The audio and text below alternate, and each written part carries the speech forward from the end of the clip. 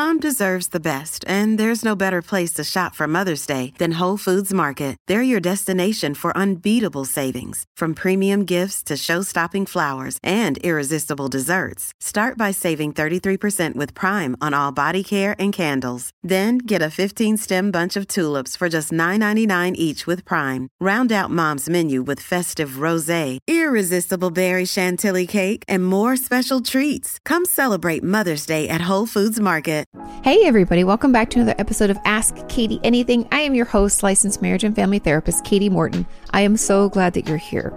Now, in today's episode, we're going to talk about being obsessed with our mental illness and diagnosis and why we can find ourselves spending so much time researching them. I will also explain sleep's role in our mental health and what to do if we aren't sleeping well.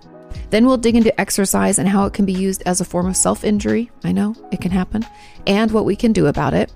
We will then discuss dating someone with BPD or borderline personality disorder and how we can be more supportive. Also, ways that we can build safety for ourselves and what we have to do in order to deserve therapy. Without further ado, let's jump into those questions. Now, question number 1 says, I have been constantly thinking about my depression and eating disorder. I am always looking up articles about it, watching YouTube videos about it, and taking online self-assessments. Why could I be obsessing so much? Sometimes I feel like I'm making my mental illness all up in my head. That's key. Let's remember that. By taking these self-assessments, I'm convincing myself that I do have a problem. I feel so guilty for asking for help and being in therapy. I recently was assessed by an eating disorder clinic, and they think that they are leaning towards IOP as a suggestion for me. I just don't feel like I'm at that point. I don't feel quote unquote sick enough or worthy enough for treatment. Could this be why I'm obsessing over my mental health and diagnosis? Yes. Now we have a comment on the end of this, but let's just dive right in. Yes, that's why. When we obsess about something, take a bunch of assessments, do all this like researching, reading. What I always suspect we're doing is trying to prove to ourselves that yes, we are in fact sick. Like you said, you think you're not sick enough. And eating disorders have this, although mental illnesses as a whole have this, but eating disorders in particular have this pesky symptom, I guess is what I want to call it, where we always think that we're not bad enough. Eating disorders always push us to be quote unquote worse or sicker. And I'm here to tell you, unfortunately, that there's no amount of sickness that we can feel that will ever be enough for an eating disorder. That's how they work. They focus us on the eating disorder behavior so that we don't have to think about anything else. And in order to do that, they have to prove to us somehow through racing thoughts and false beliefs that it's just not enough. And so we have to keep going, doing more and more. So we have to keep focusing more and more on that eating disorder stuff so that, again, we can't think about the other things that are truly upsetting us. And that's what's happening here. And because we don't feel sick enough and now we're getting assessed and they think we need IOP, we're kind of going into a tailspin and we're obsessing about it so much because we're like, wait, I didn't think I was sick enough, or wait, I don't think I really have a problem. It's just your eating disorder acting up as a result of the fact that you are getting treatment. And there's an interesting thing too, that when we finally, I have an old video, probably like 10 years old or more, where I talk about the fact that eating disorders get worse before they get better and why I believe that to be true. And there's a piece in there really about the fact that it's like threatened by the potential removal of it, that it like starts lashing out even more intense. Because we have to remember our eating disorders are coping skills for bigger things going on, right? If I'm focusing on food 99.9% of the time, that leaves no brain space for thoughts of my past trauma or neglect or the bullying or anything that I sustained, right? It doesn't give any space for that. So, it's like a relief. It gives me something else to do. And so when we think about getting rid of it, are nervous, we're like, oh my God, what am I going to do? And we can feel really overwhelmed and we can feel worse at first, but that doesn't mean that it's not important and that we don't deserve care. It really just means that our eating disorder is like ramping up because it feels a little threatened, which is actually a good thing. But I believe that obsession comes from there. It also could come from a space of like, maybe in our life through our parents or through our upbringing, we believe that we're not worthy, that things, that we don't deserve to get help because we're not good enough. I think we could have some false beliefs around that. And that could be born out of abuse.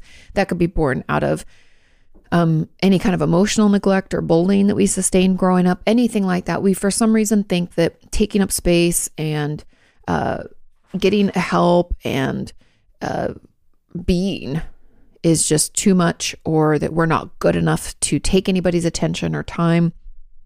And so that could be also kind of triggering this sensation to like assess and assess and assess and read and read and read to ensure that like us getting therapy and us actually getting treatment isn't taking from anybody else, that we do in fact need it. And because that false belief of I'm not good enough, I'm not worthy is really strong, my belief would be, or my hypothesis would be, that even as you do this research and these assessments, it's never enough, and we still don't think that we are deserving. Does that make sense? I hope so. There's a comment on this that says, yes, I do the same things. I feel like I do this to hold on to my eating disorder. I'm in a better place with recovery than I've been in a long time, but I feel like I can't quite let go of the idea of having my eating disorder. It feels like if I fully move on, the huge impact my eating disorder had on my life and everything I lost to it is almost being forgotten. For a long time, my eating disorder was my whole life. And even though I have other things to define me now, admitting that I'm better feels like I'm losing part of myself. Why does this happen? Because it's kind of two-pronged. Because, like I said before, we focus all of our attention and energy onto this thing, the eating disorder, we can lose sight of who we are. Now, the eating disorder doesn't define us at all, but we can lose sight of that and forget like who we were before. And so it can take us some time to kind of figure out who we are again. I can't tell you how many of my eating disorder clients over the years we spent like trying to figure out what foods they like and don't like, what things they like to do and not do, what kind of clothes they want to wear, where do they want to live, who do they like to date, like all sorts of things, because we've never given ourselves an opportunity to explore who we are, because we're spending 99.9% of our time focused on this eating disorder. And so it takes some time when you're away from that to be like, oh, I have all this time and energy and focus left. Like, what do I want to study in school? What do I want to do for a career? All these questions that other people who don't have a mental illness or don't have an eating disorder had time to slowly develop. We have to do that development now. And it takes time. And I think there is a bizarre kind of grieving process that comes along with the quote unquote loss of our eating disorder. Again, because it was a comfort, it was a coping skill for so long. So to be without it can feel kind of scary at first. It can feel like we're losing a part of ourselves when we're not, but it can feel like that. And I want to just acknowledge and, validate that is a real feeling and it is true, but that's where it comes from because we spent so much of our life focusing on it. We left no room for development of actual traits, right? Like we don't know maybe what we like and don't like in people and places and things, and so we have to take our time to try to sort that and give yourself an opportunity to grieve it while slowly learning about yourself. Because trust me when I tell you that that's a way more interesting version of yourself than the one with your eating disorder. I spent hours upon hours, months upon months, weeks, so much time with people with eating disorders. And I can tell you one thing, none of them can tap into any emotions about life. None of them are able to express real discontent, upset, excitement, anything like that. None of them are able to engage in real relationships where they feel seen and heard, and the other person, they're able to offer that to them as well. And so many things. So just know that even though it feels like you're losing a part of yourself, the part that you're actually losing was holding you back. Yes, it served a purpose. Thank you, eating disorder. It was there when we needed it, and it was a great coping skill, but it is getting in the way. Some coping skills are like that. Almost all of the unhealthy ones start off as, it helps me numb out. I'm coping. I feel better. I can move on with my life. And we keep going. And then it starts to not be as effective. It starts to cause other issues, like medical issues if it's an eating disorder, or it could be medical issues because we're having addiction. It could make us lose our jobs. It can cost us a lot of money. There can be all these kinds of side effects come along, and it becomes, instead of this coping skill that's helping us move through, it becomes like a weight tied onto our feet, and we're like dragging it, and it's just holding us back. And that's the piece we have to remember, that we got rid of it for a reason, that we worked on recovery for a reason. I think that we often forget how bad it was. And so I encourage you, I know this sounds really weird, I encourage you to remember, ask your therapist about it. Go back to old journals just to recall how unhealthy that thought process was and how bad you felt. We often forget about the bad and kind of like romanticize our eating disorders, forgetting the reason that we wanted to get rid of them in the first place. So Maybe that will help a little bit, but hang in there. Grieving it and feeling shitty about it is completely normal. Okay. Moving on to question number 2. It says, hi, Katie, how do you cope with life when you don't get adequate sleep?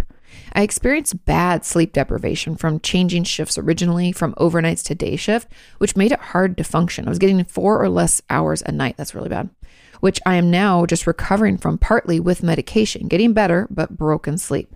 Is there a way to cope with lack of sleep, and is healing possible? Okay. Now, there's a question, a comment on this, but I want to explain really quickly the purpose of sleep and why it is so vitally important. Now, sleep is the time when our brain cleans itself. It's a cleaning crew comes in and gets rid of like old dead dendrites, meaning, some of the information that maybe we don't use anymore. Like, like I've always joked, like that middle school Spanish, although I'm doing my Duolingo right now and I'm getting better. But things that we're not actively retrieving or utilizing, or parts of our brain that just, need a little cleansing because they're regenerating, right? All that happens at night. Not to mention, it's when we form long-term memory. That's why pulling all-nighters doesn't work. It's not very effective for a long-term gain of information, meaning we might be able to memorize it for a short period enough to take the test, but then if a test builds upon that other test, we won't be able to recall most of the information that we studied and quote unquote learned from that first test because we didn't actually learn it. Our brain didn't get an opportunity to sleep and file it away, which is why we should study little by little and get full nights of sleep.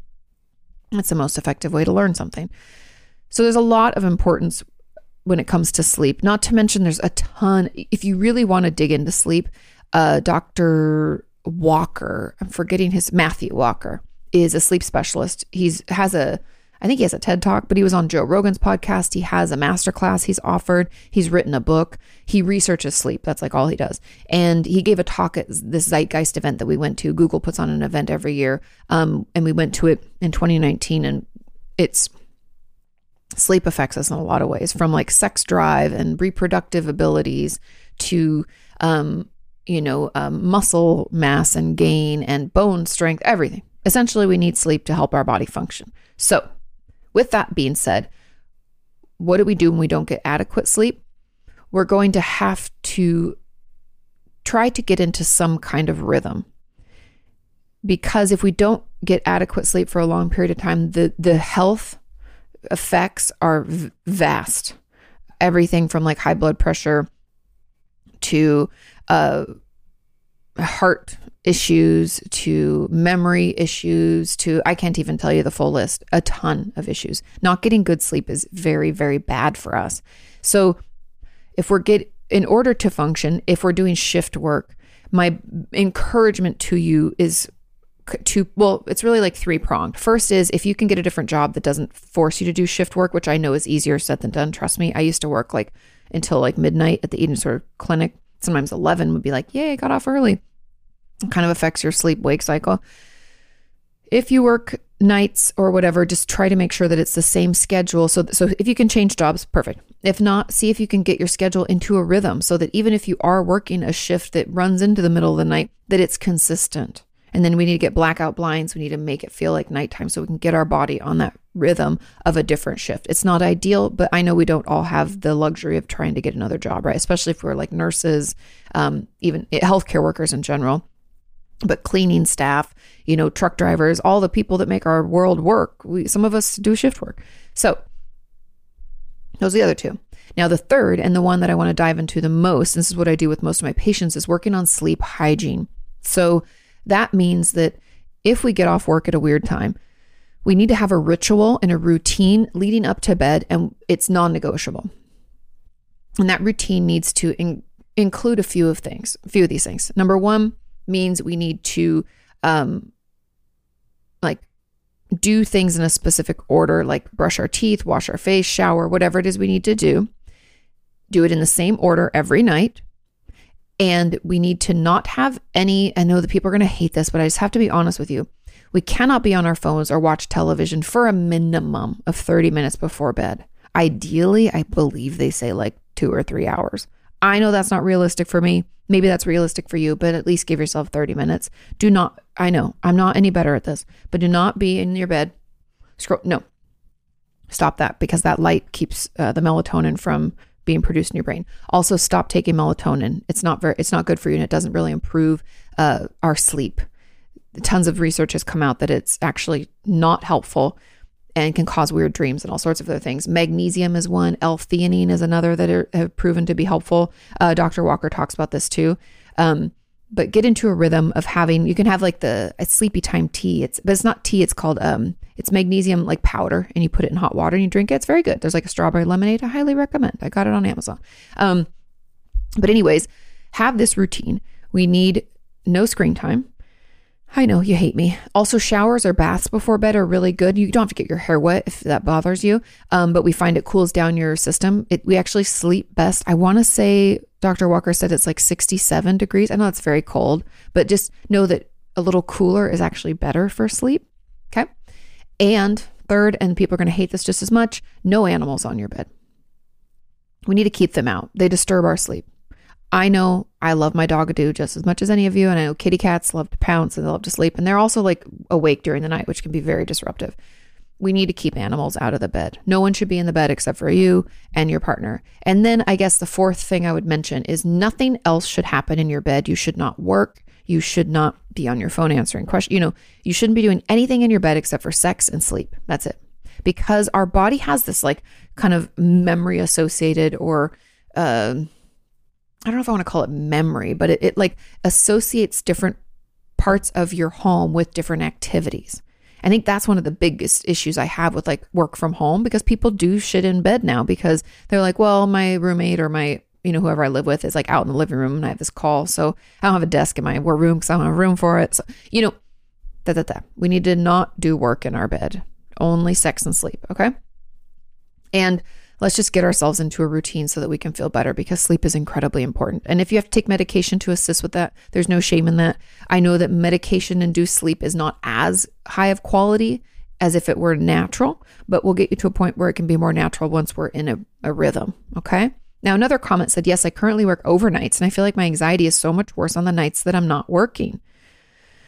I just stay up all night overthinking, and I feel like it's even harder during the day because I miss out on so much from sleeping all day and just being too tired to function. I don't want to leave my job because I do like it, and day shift won't be an option for a few more years. But how do I draw the line between anxiety and depression and just being from working a night shift?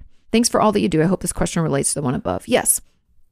Now, the overthinking, a couple thoughts. First of all, if you feel your anxiety ramping up, I want you to get out of bed and I want you to stomp and shake your body around until you kind of feel a little out of breath, maybe 15, 20 seconds, and then get back in bed. That can sometimes alleviate some of that queued up energy, but it's also because of your rhythm. If you're not, essentially, you're awake at night and you sleep during the day, and that's the schedule for your job.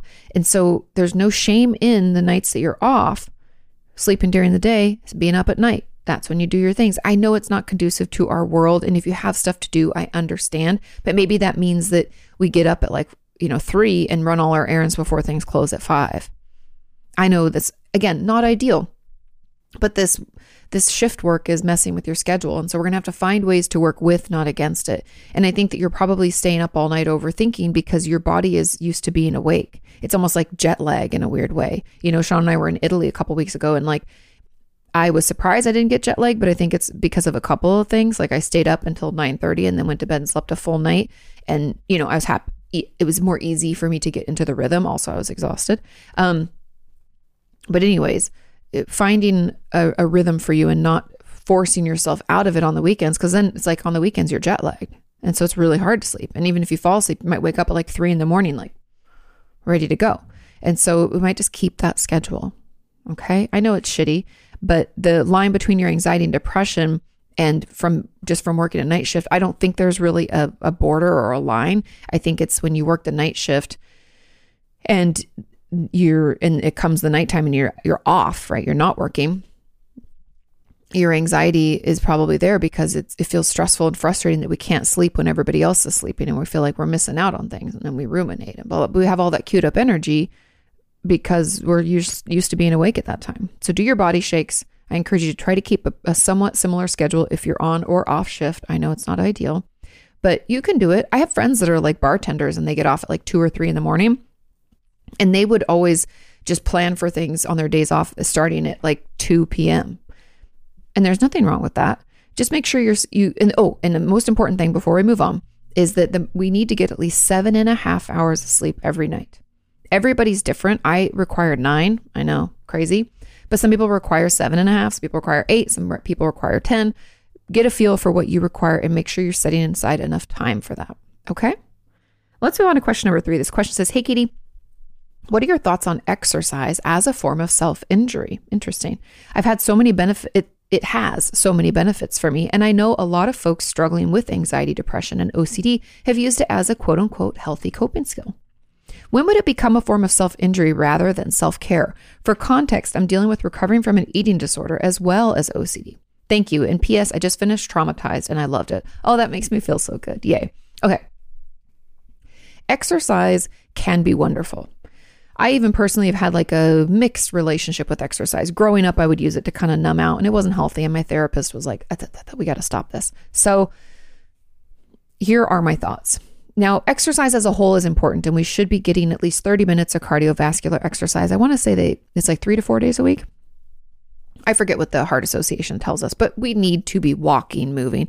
Exercise, by the way, does not mean organized exercise. It doesn't mean cramming in some kind of like, I don't know, HIIT workout or like running or lifting weights or doing a class. It doesn't have to be that way. It can be, but it does not have to be. Walking your dog for 45 minutes or 30 minutes is sufficient. Being out and about, walking to dinner and back, being in your house doing stretches or a couple of lunges. Like there's tons of ways for us to exercise in a way that is good for us and meets what our body needs. Period. When exercise becomes too much, there's a couple of things that I'll throw out there that I know personally was why my exercise was unhealthy when I was a teenager. And also I'll throw out some of the things I know from eating disorder land and what I worked in for many, many, many years. So number 1, if we cannot function, meaning emotionally, all we can think about is how we're going to fit in that exercise. And we obsess over it so much so that we're so maxed out. We will miss out on events. We prioritize exercise over everything else in our life. That's a problem. That means that if my friends want me to go out, I will run myself like very late because I have to get that exercise in. And it has to be for a certain amount of time and a certain number of things. We're very regimented and we cannot, that's kind of part of that OCD piece that I would assume you're experiencing. That is very unhealthy. Exercise should not take from your life. It should give. So that's one. Second thing that I always tell my patients, especially eating disorder based, that I want them to look out for is when we exercise, even when we don't feel good. So if you're sick, if you have a pulled muscle, if you're super tired, if your muscles are sore, and you choose to not listen to your body and instead force it to exercise, that is a red flag. That means that we're using exercise as a form of self-injury, as an unhealthy coping skill. We've just flipped a healthy coping skill into an unhealthy one. And then another thing that I always look out for is if we feel like exercise allows us to quote unquote earn things like, oh, I exercise, therefore I can eat, or I can have a dessert, or then I can do something I love. Meaning exercise is like this gatekeeper that we have to follow through and do the thing before we can do anything else. Again, it's taking from us. It's not giving. Okay. Those are the things that I look out for. And then if we use exercise as a way, when it's like straight up for self-injury, this direct correlation, if we use exercise as a form of punishment ever, like, oh, I had a patient one time who, if she would eat more than she thought she should, quote unquote should, because she had eating disorder, so who knows what that was, it changed all the time. If she ate more than she thought she should have, then she had to like run it off. And there were like these random calculations and equations, and she would like punish herself for quote unquote overeating by exercising. That is not healthy. And that means that your exercise has, again, turned from a healthy coping skill into an unhealthy one. And so that's what we have to look out for. Those are the things. Exercise, again, should be something that we do because it helps us feel better. Like, that's why I love yoga so much. I feel like it like saved my life when I was 22 when I first started practicing. And it's so slow. You have to be in your body. It forces me out of the rush, go, because you're holding poses for like 30 seconds, sometimes a minute. It's like, it would be infuriating to someone who needed to move quick and thought they had to like race through, right? But my back feels better. And as I get older, it's really important. And it's a way that I take care of myself. So it's okay to prioritize exercise as a way to take care of yourself. But when it becomes something that you cannot be flexible with and that it prevents you from doing other things, it's something to be looked at. Okay? I hope that answers your question. Moving on to question number 4, it says, "Hey, Katie, I started dating someone with BPD and I was wondering if you had any tips on where to start learning about how to be supportive of them, especially when it comes to splitting behavior. I don't just want to trust Dr. Google." Thank you, of course. And it's best to not trust Dr. Google. Dr. Google gives us a good place to start, but it can be also a little limiting, right? Now, for anybody who doesn't know, splitting behavior is something incredibly common with BPD, although I think it can be also part of narcissistic personality disorder and other stuff. And people can have that symptom and not have BPD, but it is primarily associated with BPD. Now, splitting behavior happens when we think of people as all good or all bad. And that means that if someone that we think is amazing and we're in a relationship with them, and then they do something slight that makes us think they might leave us or they're upset with us, it triggers us emotionally in some way. Because we have to remember, people with BPD feel like emotional burn victims. They feel everything intensely. Their emotional volatility or reactivity is very strong. So the slightest can feel so painful. They go from loving us to hating us, and they can lash out. And that's what really usually is incredibly detrimental to their relationships. And so that kind of behavior can be really hard. And so when we're dating someone with BPD, the best thing we can do, it's actually two-pronged. Number one, take care of yourself and get into therapy, because this could trigger you as well. You're human. No one likes to be, poked at, like someone getting angry really quickly, the reactivity or the impulsivity that can come along with BPD. We need to be able to handle ourselves and take care of ourselves so we can weather that storm. Okay. So that's the first part. My second tip. Okay. So along with taking care of yourself, and getting your own therapy, we also need to learn boundaries. People with BPD hate and love them. Trust me, I've worked with patients with BPD for years. And the reason that they hate them is because at first it feels very abandon-y and they can get very uncomfortable. However, the reason that they love them is because it prevents that splitting behavior. Especially if that's the crux for you. It sounds like that's probably what you're encountering the most. We need to make time for boundaries. And that means that you need to take a minute and you need to consider what you're okay with and not okay with. If they start lashing out and talking to you, I give you permission to say, I told you that if you started talking to me this way, I'm just going to walk away. We'll talk about this later. And you remove yourself or whatever, right? You need to communicate the boundaries. You need to communicate that to your partner with BPD. And then you need to follow through with them consistently. Boundaries cannot be, with someone with BPD, boundaries cannot be somewhat enforced and then not enforced, and somewhat enforced and not enforced, because that will trigger that splitting behavior and that fear of abandonment so much worse. It'll make it so much worse for you.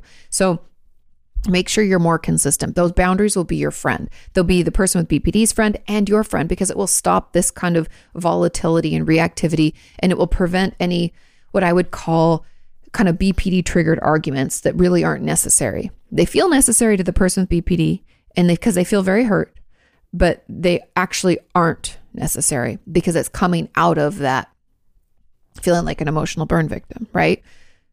Those are my two key tips. Now, you can also ask them. I think it's really key to, when we're in relationships in general, to have people tell us how we can best support them, see what they, want us to do. You can even tell them hey, I asked, a therapist on the internet about this, and she said to do these things, and that's why I'm going to do this. You can use me as a scapegoat for that. So you can be yeah, they said it, and so this is what I'm going to do. How do you feel about that? It's okay to ask them, let them talk to you. But other than that, we can only clean our side of the road. Okay. Remember this. We can't make someone feel better. We can't make someone know that it's going to be okay. We can't change their BPD or change their reactivity. They have to want to work on themselves. And I really encourage all of us in general that if you have someone that you're dating who is struggling with a mental illness, if they're not getting help for it and it's affecting your relationship, there's nothing wrong with leaving that relationship. And I don't mean that in a hurtful way. This isn't me being stigmatizing or rough with people, but we're all responsible for ourselves. And if I'm going to engage someone else in a relationship, I need to be taking care of myself, right? It doesn't mean that if we have a mental illness, we can't be in a relationship. That's not true at all. That's bullshit. But if I'm like abusing them and being reactive and impulsive, and I'm not even working at all to be better, like I've had so many friends who've been in therapy to try to work on their marriage and their partner won't go into therapy with them. And I'm like, oh, it won't work if you both aren't working on yourselves. I know that. I've seen it, you guys. And I know it's a tough truth, but it's an important truth because each of us has to clean our side of the road. And the best relationships work when both sides are clean. Now, relationships aren't perfect. No one's is. But if they aren't taking care of themselves, there's no amount of work that you can do to make them feel better. Remember, we can't make anybody do anything or feel any kind of way. We can only do that for ourselves. Okay? That's my advice. I hope that the person you're dating is getting support, and hopefully some of the tips I offered, stop that reactivity. Okay? Let's move on to question number 5. This says, hey, Katie, how can I build safety for myself? I've been doing better in all areas, but I never feel safe in my body. Is this normal for someone with an extensive trauma history that's already worked through a lot? And how can I overcome this? Yes, that's 100% normal. Not wanting to be in our bodies or not feeling safe in our bodies, especially when we have trauma in our past, is incredibly common because of the fact that things happened to us and we didn't feel safe and we didn't know what to do. And those body memories and the flashbacks and the actual memories can be very, very uncomfortable. Now, I would encourage you, 2 things. Number 1, I would encourage you to check out the book, Body Keeps the Score, if you haven't already. It's a lot. Take your time with it, but it's incredibly beneficial, especially when we're talking about this kind of stuff. Second is look into somatic experiencing. It's a style of therapy. If anybody in your area does therapy that includes like somatic work, or they do trauma-informed yoga, they actually offer trauma-informed yoga through Hope for Recovery. That's Hope, the number 4, Recovery. I want to say it's .org, but you'll find them. It's free.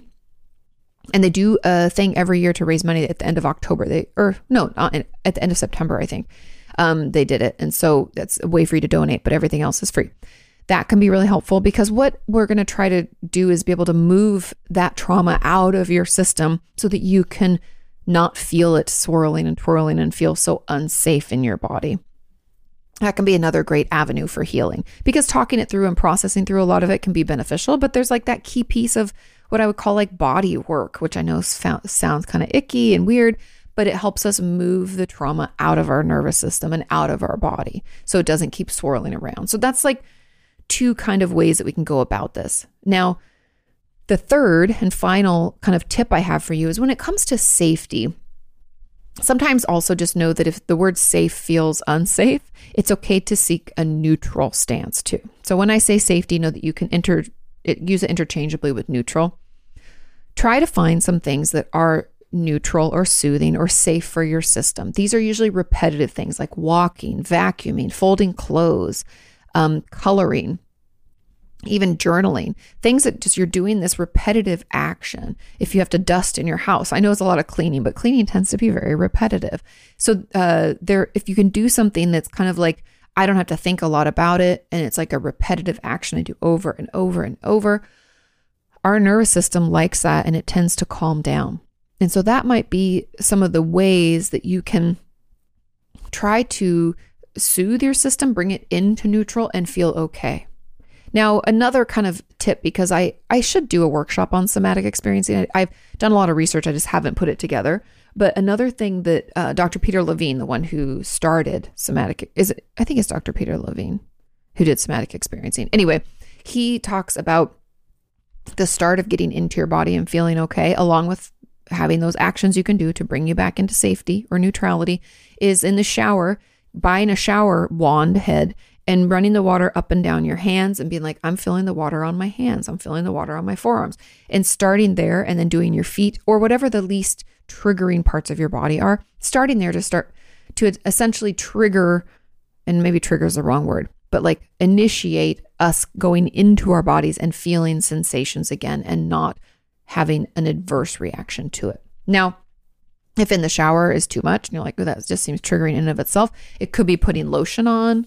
It could just be massaging. It could be anything like that. But let's bring our awareness to different parts of our body. It could run an ice cube up and down.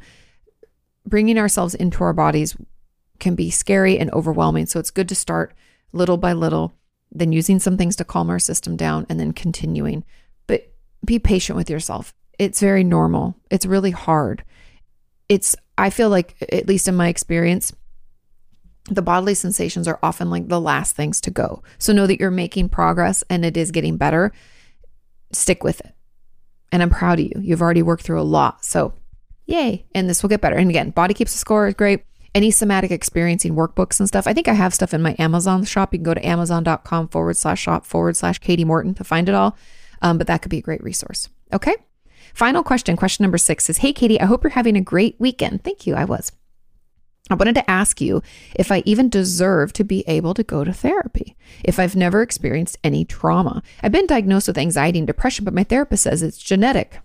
Okay. If that's true, then how is talk therapy going to help me otherwise, other than giving me some coping techniques? I feel like I need someone to talk to, but whenever I go into therapy, I feel like I'm taking up the spot of someone who needs it much more than I do. My therapist has told me that medication might help, but my parents don't allow that.